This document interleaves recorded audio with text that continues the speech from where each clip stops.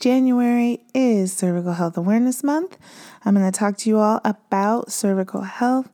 Then I'll be joined by very special guest Eric Taylor. Stay tuned because you won't want to miss this.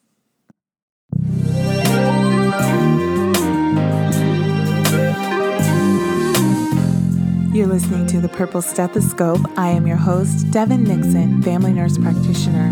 None of the information in this podcast is sufficient nor intended to diagnose your personal medical issue, but there's a lot to learn, so let's start the show. You ever feel like every time you go to the clinic, they're trying to get you to schedule a pap smear? I feel like that sometimes, and I think it's because I'm generally pretty healthy, so it's an easy thing for me to overlook, for it to slip my mind. They're not just trying to upsell you guys. Preventative health is very important. Early detection is key to finding things when there's small problems and taking care of them and preventing them from becoming big problems and sometimes even life-threatening problems. So the next time you go into the clinic for an acute visit, okay, let me define acute. Acute is when you go in for a visit because of a symptom that you're having, a question that you have, a problem you're experiencing. A preventative visit is when you show up and you say, hey, I'm looking for my clean bill of health. What do we need to do? Now, when you go in for an acute visit, if they're like, oh, it looks like it's been 5 years since you had a pap smear, we all say, oh, I'm going to go back and do that. Oh, no, I'll schedule it next time. No, you won't, because next time is the next time you have a pressing issue and you're trying to rush off to the next thing you got to do. So when you're there and they say, hey, looks like you're overdue for a pap smear, pull out your phone or whatever kind of calendar you use. Find a date where you can schedule an appointment to come in and just get it done.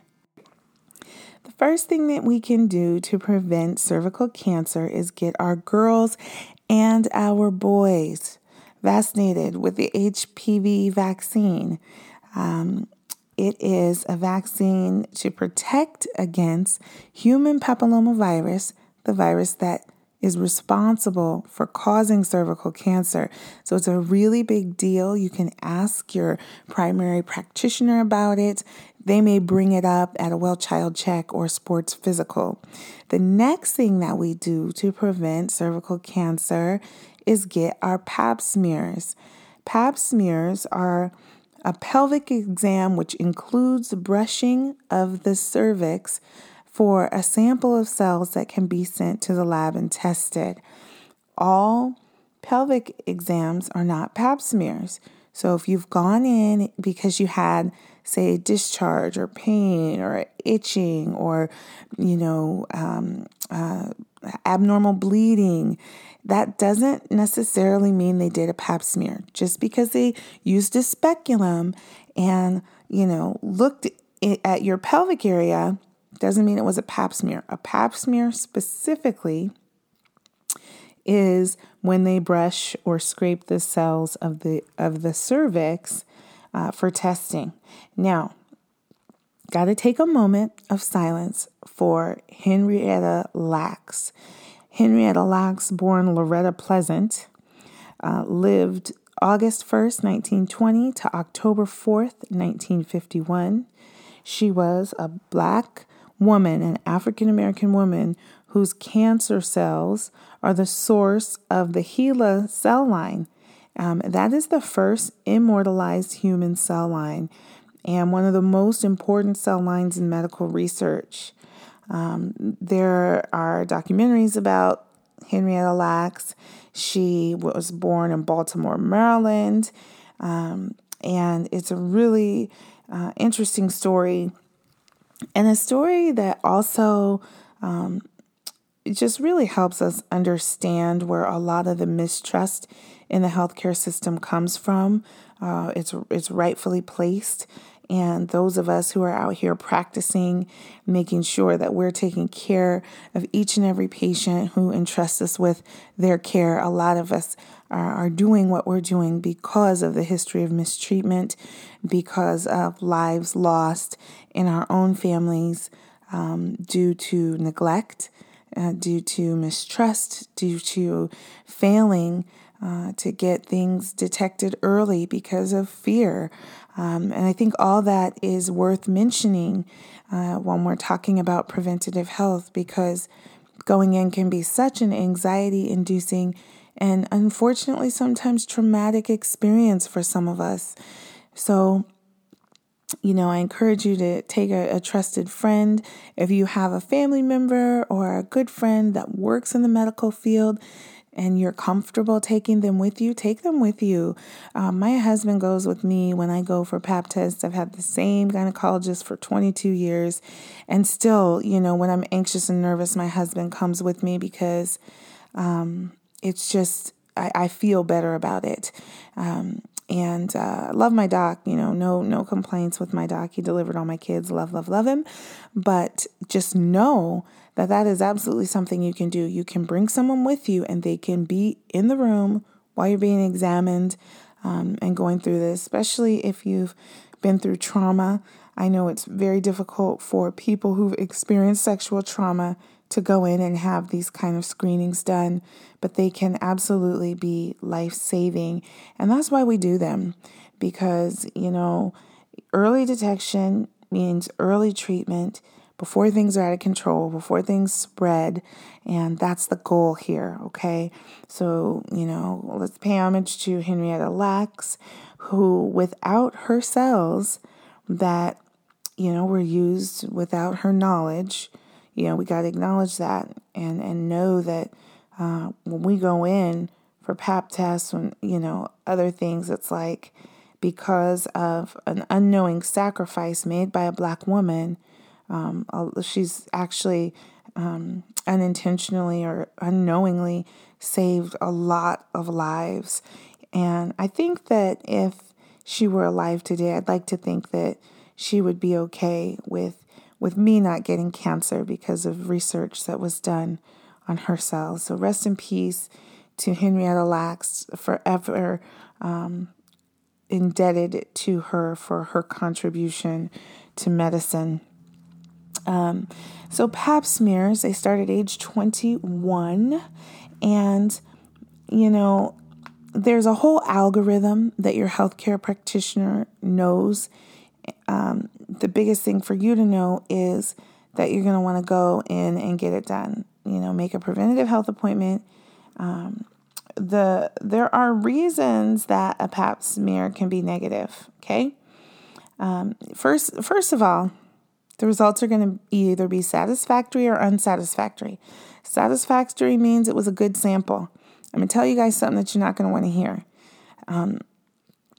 It's not comfortable getting this test done. It is a little brush that's used. I used to get back these Pap tests that would say unsatisfactory. When I was a student and I first started doing pelvic exams and Pap smears, my Pap smears, the first few were coming back unsatisfactory. Turns out I was using too much lubricant because I'm a nice person. Didn't want to hurt people. But when you send a bunch of lubricant to the lab, it doesn't give you a good sample. If your Pap test is a little uncomfortable or it seems like your provider maybe scraped a little rough or something, that might be the reason why. It is uncomfortable, but if you want to get a good sample, it might feel like a little pinch just for a quick sec, okay? So satisfactory or unsatisfactory. If it's unsatisfactory, it either means there was insufficient cells, obstruction with lubricant, or blood in the specimen. This isn't a test that you can do on your period. I know that when they put IUDs in, a lot of times we like you to be on your period because your cervix is a little bit dilated. Not the case with a Pap smear, okay? Don't go for your Pap smear on your period, okay? So those are some things that can happen. If the test is satisfactory and negative, then you go back to the algorithm. If the test is positive, then your healthcare practitioner will guide you through the next steps. It's very important that you do all the follow-up and steps that they're guiding you to do. A positive tests can be devastating. But what's more devastating is not having the screening, not getting the early detection, and finding out you have a problem when it's too late. Finally, I want to say transgender men need to get pap smears as well. This can be such an awkward and just uncomfortable or traumatic appointment if you are seeing a provider that does not regularly see and treat transgender patients. I hate that I have to say this, but being Black and being women, being trans, sometimes we have to teach people how to use their expertise to help us. It is maddening and frustrating, but sometimes it's the best we can do depending on where we live and what we have access to. Sometimes we have to teach people how to treat us. So if you are trans and you are due for a pap smear and your provider is not asking you, be empowered. Feel empowered to ask yourself and to put the provider at ease. And that sounds so backwards because it is so backwards. We shouldn't have to teach people how to do their job as it relates to us. But sometimes, unfortunately, that's what we're dealing with. People aren't forced to learn about you when you are not, the majority. And so sometimes we have to teach them how to be professional and provide care to all people. I will be back after the break with Eric Taylor, men's health and wellness expert, as well as fellow family nurse practitioner.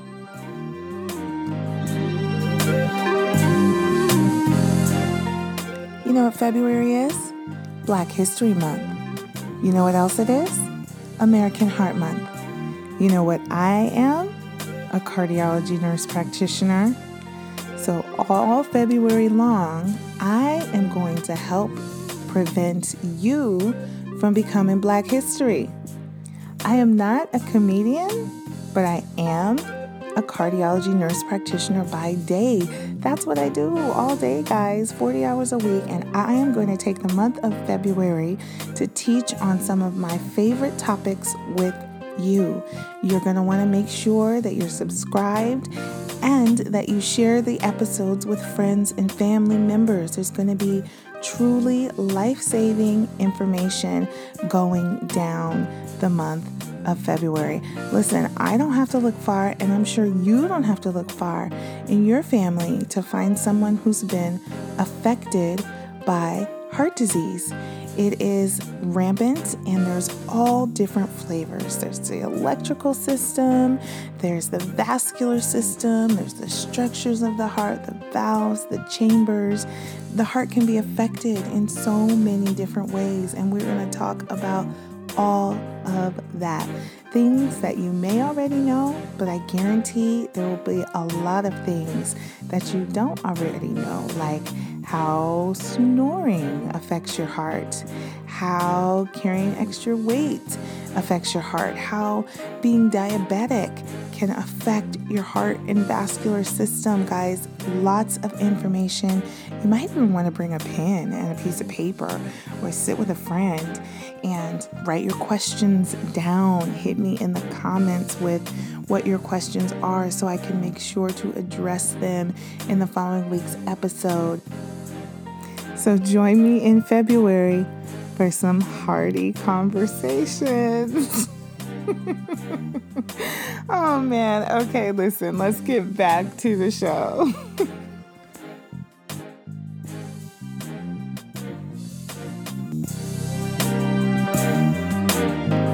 I am here with Eric Taylor, family nurse practitioner in Houston, Texas area, board certified family nurse practitioner, as well as nursing instructor, as well as owner, entrepreneur, founder of Priority Mail LLC. Eric, how are you? Oh, I'm fine. Devin, thank you so much for that great welcome and introduction. And I'm really looking forward to this conversation. I had a chance to listen to your podcast, and I love what you're doing in the community, and I'm happy to be a part of what you're doing today. So, yes, thank you. Thank you. Thank you for listening and for agreeing to have this discussion. And I really, want to just get into it. Tell us about who you are and how being a male in the nursing industry, as well as a Black male and provider, how do those intersect? How did you get to be who you are and where you are today? I think I can give you a good answer to that. So I was an athlete in high school. I was good on the field, on the baseball diamond court, you name it. But I also was very good in the classroom as well. So athletically and academically, I could go to any school that I wanted to. A lot of the recruiters in the area wanted to recruit me to do something with athletics, but I didn't know if that was something I really wanted to stay with. And I had a concussion my senior year. In playing football. And with that, I was introduced to a nurse practitioner. And, my parents are loving, caring parents. I love them to death. They've been very supportive all throughout my life and my career. But they were not afforded the opportunity to go to college. And the small town I'm from in Alabama, you either went to work at the local factory, you joined the military, or you end up on the streets, running game on the streets. And neither one of those was on my radar. So, But the experience I had with the nurse practitioner, seeing how caring she was, and what she was able to do for me, really intrigued me. So I can remember going back to my guidance counselor and saying, hey, I think I want to be a nurse. And I can remember her looking up from her desk because, again, I was a pretty good athlete. And she was like, you're going to be playing football somewhere. You don't want to be a nurse. So I was pretty persistent and continued to follow up. And long story short, she finally got me the information I needed. And because my mom and dad didn't have the opportunity to go to college because we're from such a small rural town there in Alabama, right. I had to really do some research because I really had no template to follow because, again, just from where I'm from. So I started out at an LPN school, and one of my instructors there, she said, you have a gift, young man, and you should really go on to become an RN, and whatever else you want to do with your life, your steps have already been ordered. And I knew I wanted to, the ultimate goal for me was to become a nurse practitioner, but again, not having a roadmap to follow. Right. I had to piecemeal that thing together to figure out where I wanted to go and how I wanted to get there. So finished LPN school. I met a lot of great people in my struggle to get through the program, not struggle academically, but just to get the resources right. and to hold it together. Because one thing I quickly identified as a Black male, that I was not supposed to be there. That was quickly shared with me because, again, I'm in Alabama.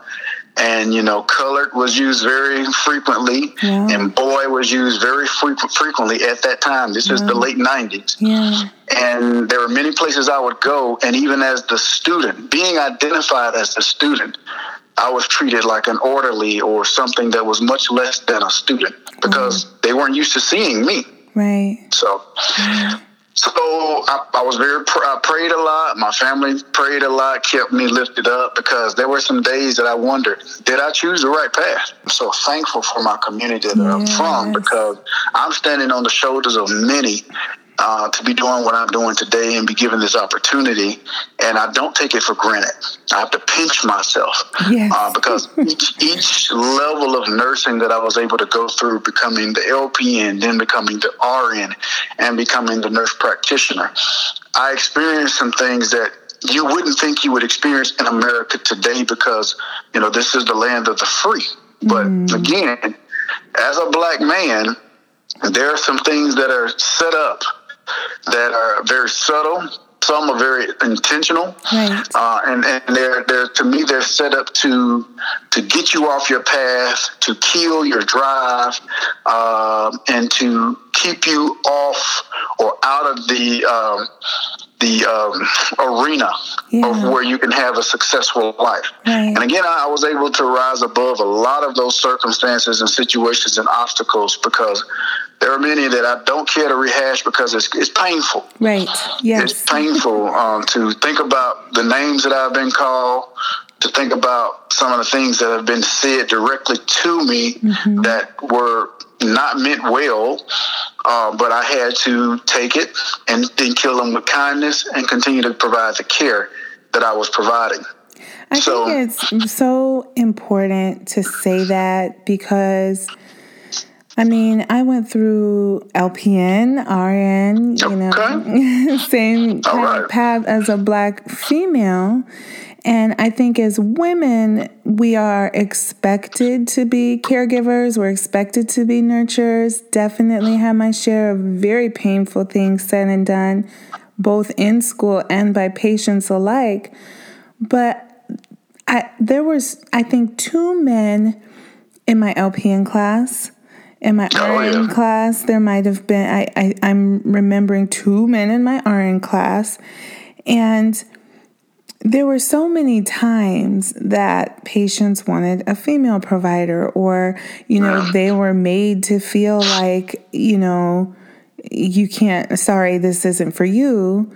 But to have the layer of being a male and a Black male at that in the South, it's just awesome that you are here and that you did persevere. Yeah. And I know so many younger men that see you and get to be around you, or even just see you on social media. It's like, oh, like you were saying about not having that blueprint or that template, like you are that now for so many people. Yeah. So that is so cool. Congratulations to you. Thank you. And same to you, because it seems like we had similar paths to where we are today. So same to you. Thank you. All that I can do to give back, to make this world a better place, to help the health of men especially, I am trying to do that. And I'm at a place at this point in my life and my career where I can do that. I love that you have a passion for men.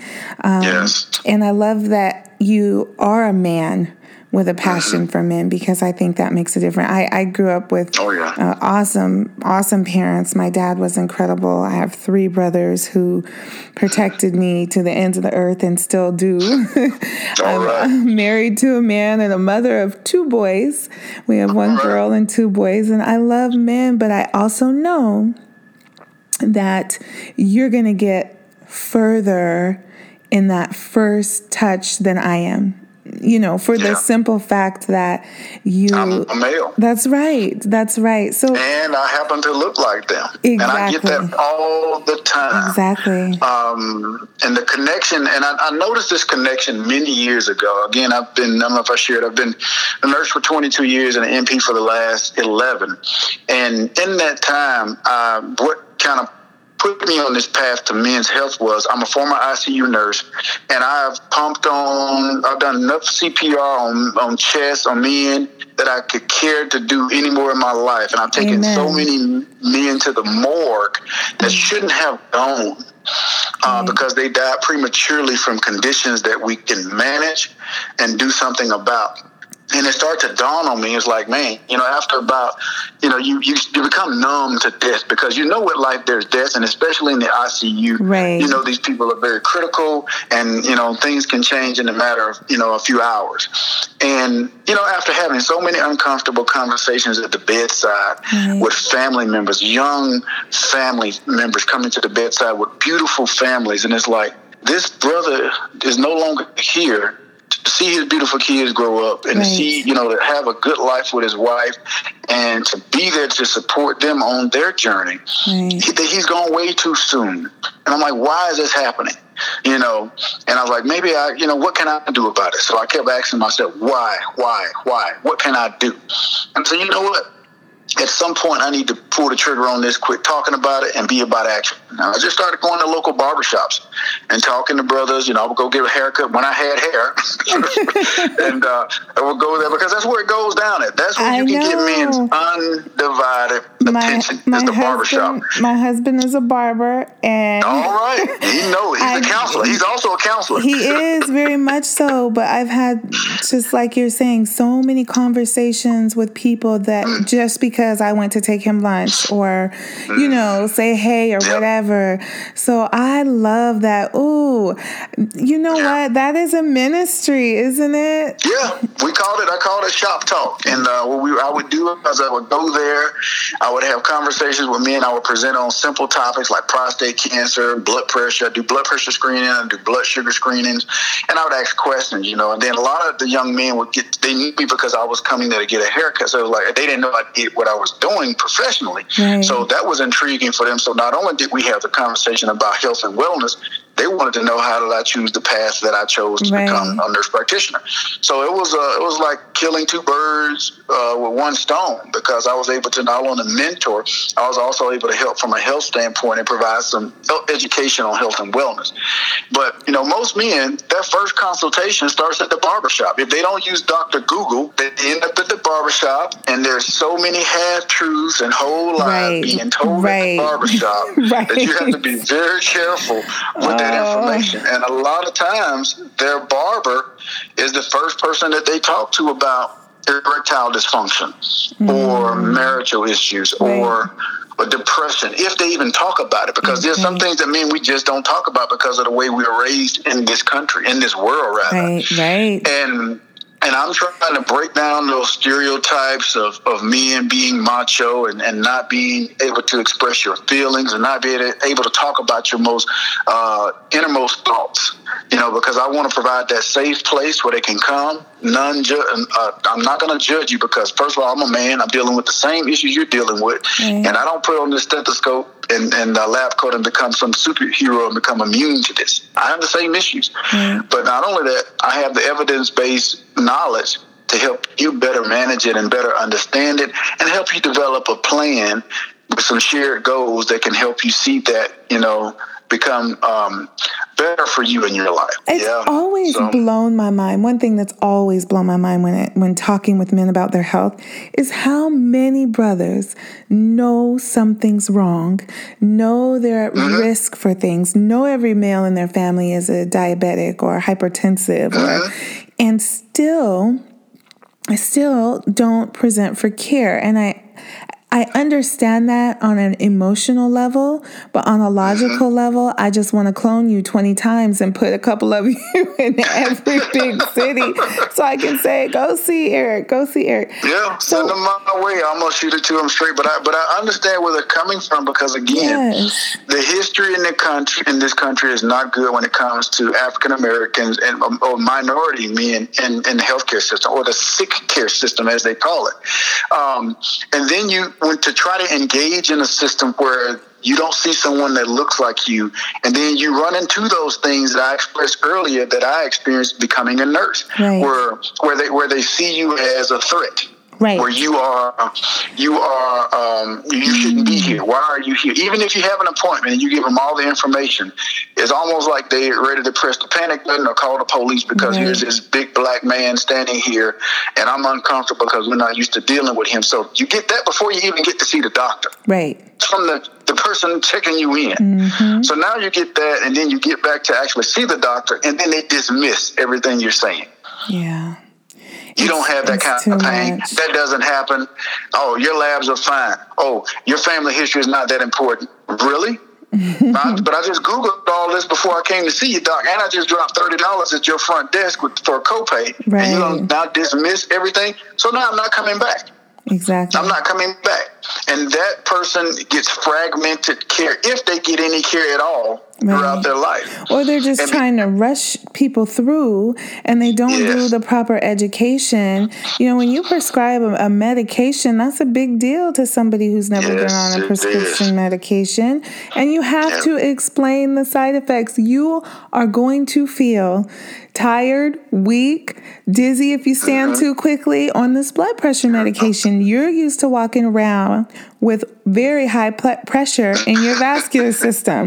Everything's about to chill out. I tell you, it takes less than 5 minutes for me to explain these type of things. When I prescribe beta blockers, I call it the hot tub effect, where everything dilates and you just don't want to move. But if they're trying to rush you through and you don't do that education, people say, well, what did they just give me? I feel worse than I did when I went in. I'm not taking this. And I'm not going to take it again, and I'm not going back. But think about it.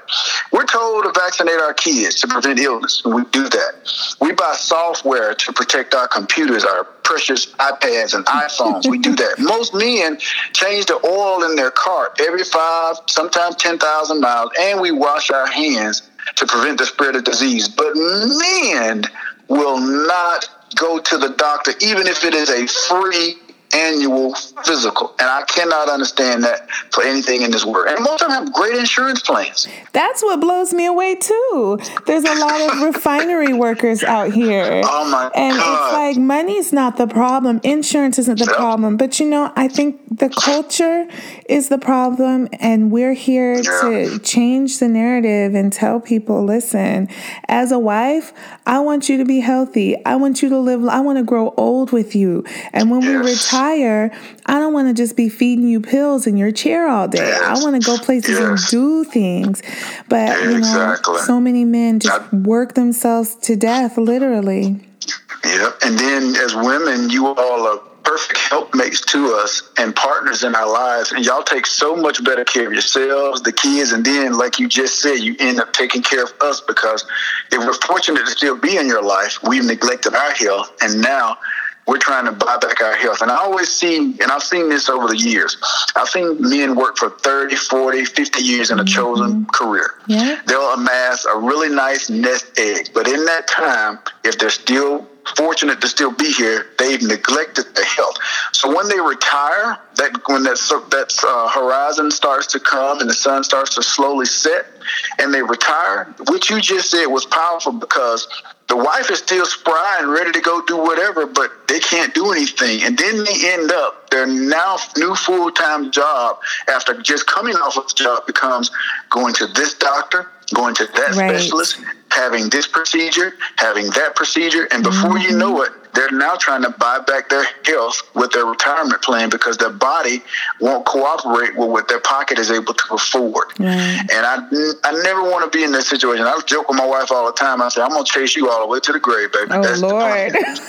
And we know you mean it, too. I know, and I do. She knows I mean that. Oh, my goodness. I'm so glad to have found your platform.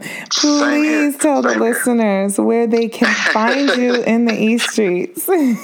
Yes, I appreciate it, Ms. Devin, as well, and I love what you're doing with the Purple Stethoscope, and I hope we can maybe form some partnership moving forward in any way that I can help and assist you with some of the challenges you may have with some of the male patients you come across, and the men that you have on your show. I would love to continue to be a part of that, and again, I'm going to share your platform, because I have quite a few followers as well that would definitely benefit from what you're doing and sharing in the community. So I think we're kindred spirits here for what we're trying to do. And I do know that there is a need in the community, and social media connects us. Although you're 2 time zones away from me, look at how we're able to make this happen still. So absolutely. Yeah, this has been a great experience, and I hope that the podcast is well received. And for those interested, you can follow me at Priority Male, and again, that's PRYORITYMALE. And if there's something, I always tell my listeners and my followers, if there's something that you want to hear me speak on specifically, please share that with me, and I'm happy to do so. Thank you for listening to the Purple Stethoscope. I'm your host, Devin Nixon, family nurse practitioner. You can find me on social media at DTheNP. That's on Twitter, Facebook, Instagram, and now Patreon. If you liked what you heard, go ahead and share this episode, and then head over to Patreon to see how you can further support this work.